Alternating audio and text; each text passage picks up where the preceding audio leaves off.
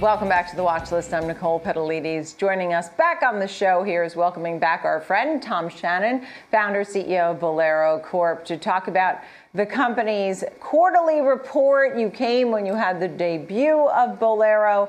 Now it's time for your quarterly report. And this is the fiscal second quarter of 2022.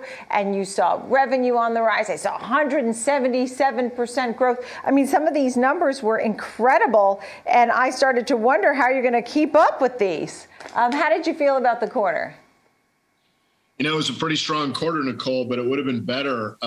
Omicron hit us right before the busiest part of our event season, which is in December. We do an inordinate amount of holiday parties in the month of December, and the variant was announced, I think, on Black Friday. And what happened is in the quarter, our event revenue had been trending up. We actually comped positive for the first time since COVID in November.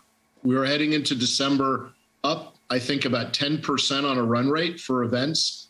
And then Omicron hit and we ended up down 25%. So almost 70 million in EBITDA in the quarter, pretty strong. However, I think it could have been $10 million higher. So bowling is booming. People are going out. There's enormous pent-up demand. There's a lot of pent-up savings, and people are coming out and they're spending. So we're seeing really just demand is off the chart.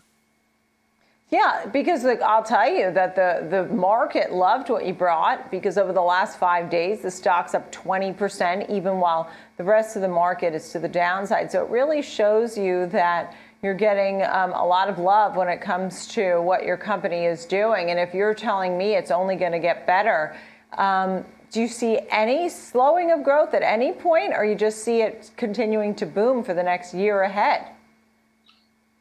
I think we're going to have a very good year. I mean, look, we live in an uncertain world, right? So you never know what the next thing is that could come and cause us a speed bump or worse. But, you know, we've weathered the storm now for almost 2 years. And as soon as we were allowed to reopen in states, we just saw business comping up on a same store basis, you know, double digits consistently. And it's really been that way for more than a year now. And so between our organic growth and acquisitions and new builds, I think we've got a really bright next 12 months ahead of us.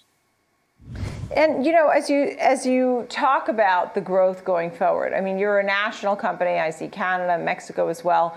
You and I spoke on your debut. You said it started with one dilapidated bowling alley. We've all been to one of those where you turned it around and you made it fun and you put arcades, you put food.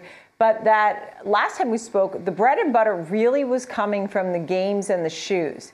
Is that important for that to stay as your revenue leader? Well, it's the best part of the business. So there is no variable cost to a game of bowling or shoe rental. So if you think about it, about 66% of our revenue has no cost of goods sold. And that's why our margins are so high. You know, almost 70 million of EBITDA on 205 million, that's close to a 35% consolidated EBITDA margin, even with the headwinds from Omicron in December. You know, it's a very high margin business. And the reason is, again, because there's no variable cost for 2/3 of our revenue. People come for the bowling, and we give them an immersive experience where there's food and beverage that support that, and arcades if they want to go there before or after the bowling. But bowling is why they come. Tell me why the share buyback.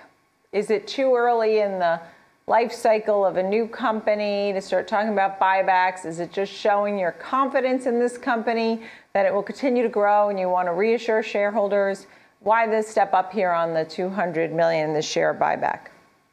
Well, I'm glad you asked that. We're not a typical de-SPAC company. You know, this company's 25 years old. It's very profitable. Also in the earnings release, almost 200 million of TTM EBITDA, COVID affected. So that number is going to continue to climb. I think we issued guidance before we went public that we expected 285 million of EBITDA this year. So we're a very profitable company, and we're a 25-year-old company. So when we went public, all of the use of proceeds were to redeem one of the other shareholders.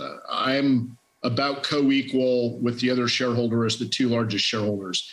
I didn't sell any shares when we went public. The company didn't need the money. The company self-finances, as you can see, we're very profitable. So when the market sort of lumped us in with all the other post-de-SPAC companies, we thought, wow, I mean, it's just too cheap. And the company's generating a lot of cash. We're generating more cash than we can spend on new build and acquisition opportunities. And we said, well, what's a good use of cash? The shares are super cheap. Let's buy them back. Makes sense. It absolutely makes sense. Is there anything that you're planning now that obviously you'll continue to acquire? Any bowling alleys that you think could fit your bill from coast to coast, north and south as well? Is there anything else that we should know about that might be off the beaten path? Like, is it taking Bitcoin? Is it getting a famous spokesperson? Or is it just doing exactly what you're doing right now? We're a pretty boring company that has enormous growth potential. And by boring, I mean, you know, we're very formulaic. When we build or buy, we have a well-tested methodology for creating a really high margin, high ROI business. So, you know, we've acquired well over 300 centers. We acquired AMF at a bankruptcy. We acquired the 85 bowling centers of Brunswick Corporation. When we buy a center, we usually more than double its profitability in very short order. And so it's a tried and true business model, and we're just going to continue doing it. The beauty of the bowling space in the U.S. is there are close to 4,000 bowling centers, and we only own about 300 of them. We have less than 8% market share. And you're the largest. Exactly. So, and you're the largest.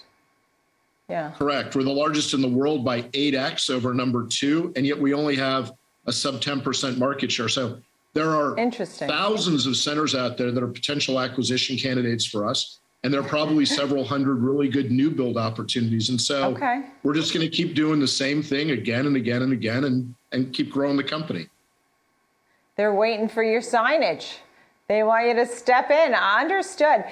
Final question, and that is, obviously so many companies dealing with the same issues, and that is a churn in labor, higher wages that are needed to keep talent on board, higher costs and inflation. I mean, in your case, it could be food or whatever else you need for the company.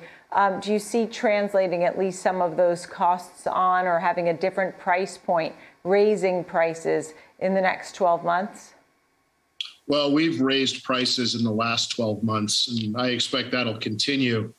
The good thing about our business is we don't have any input cost on 2/3 of the revenue, right? So bowling and shoes are not subject to inflation.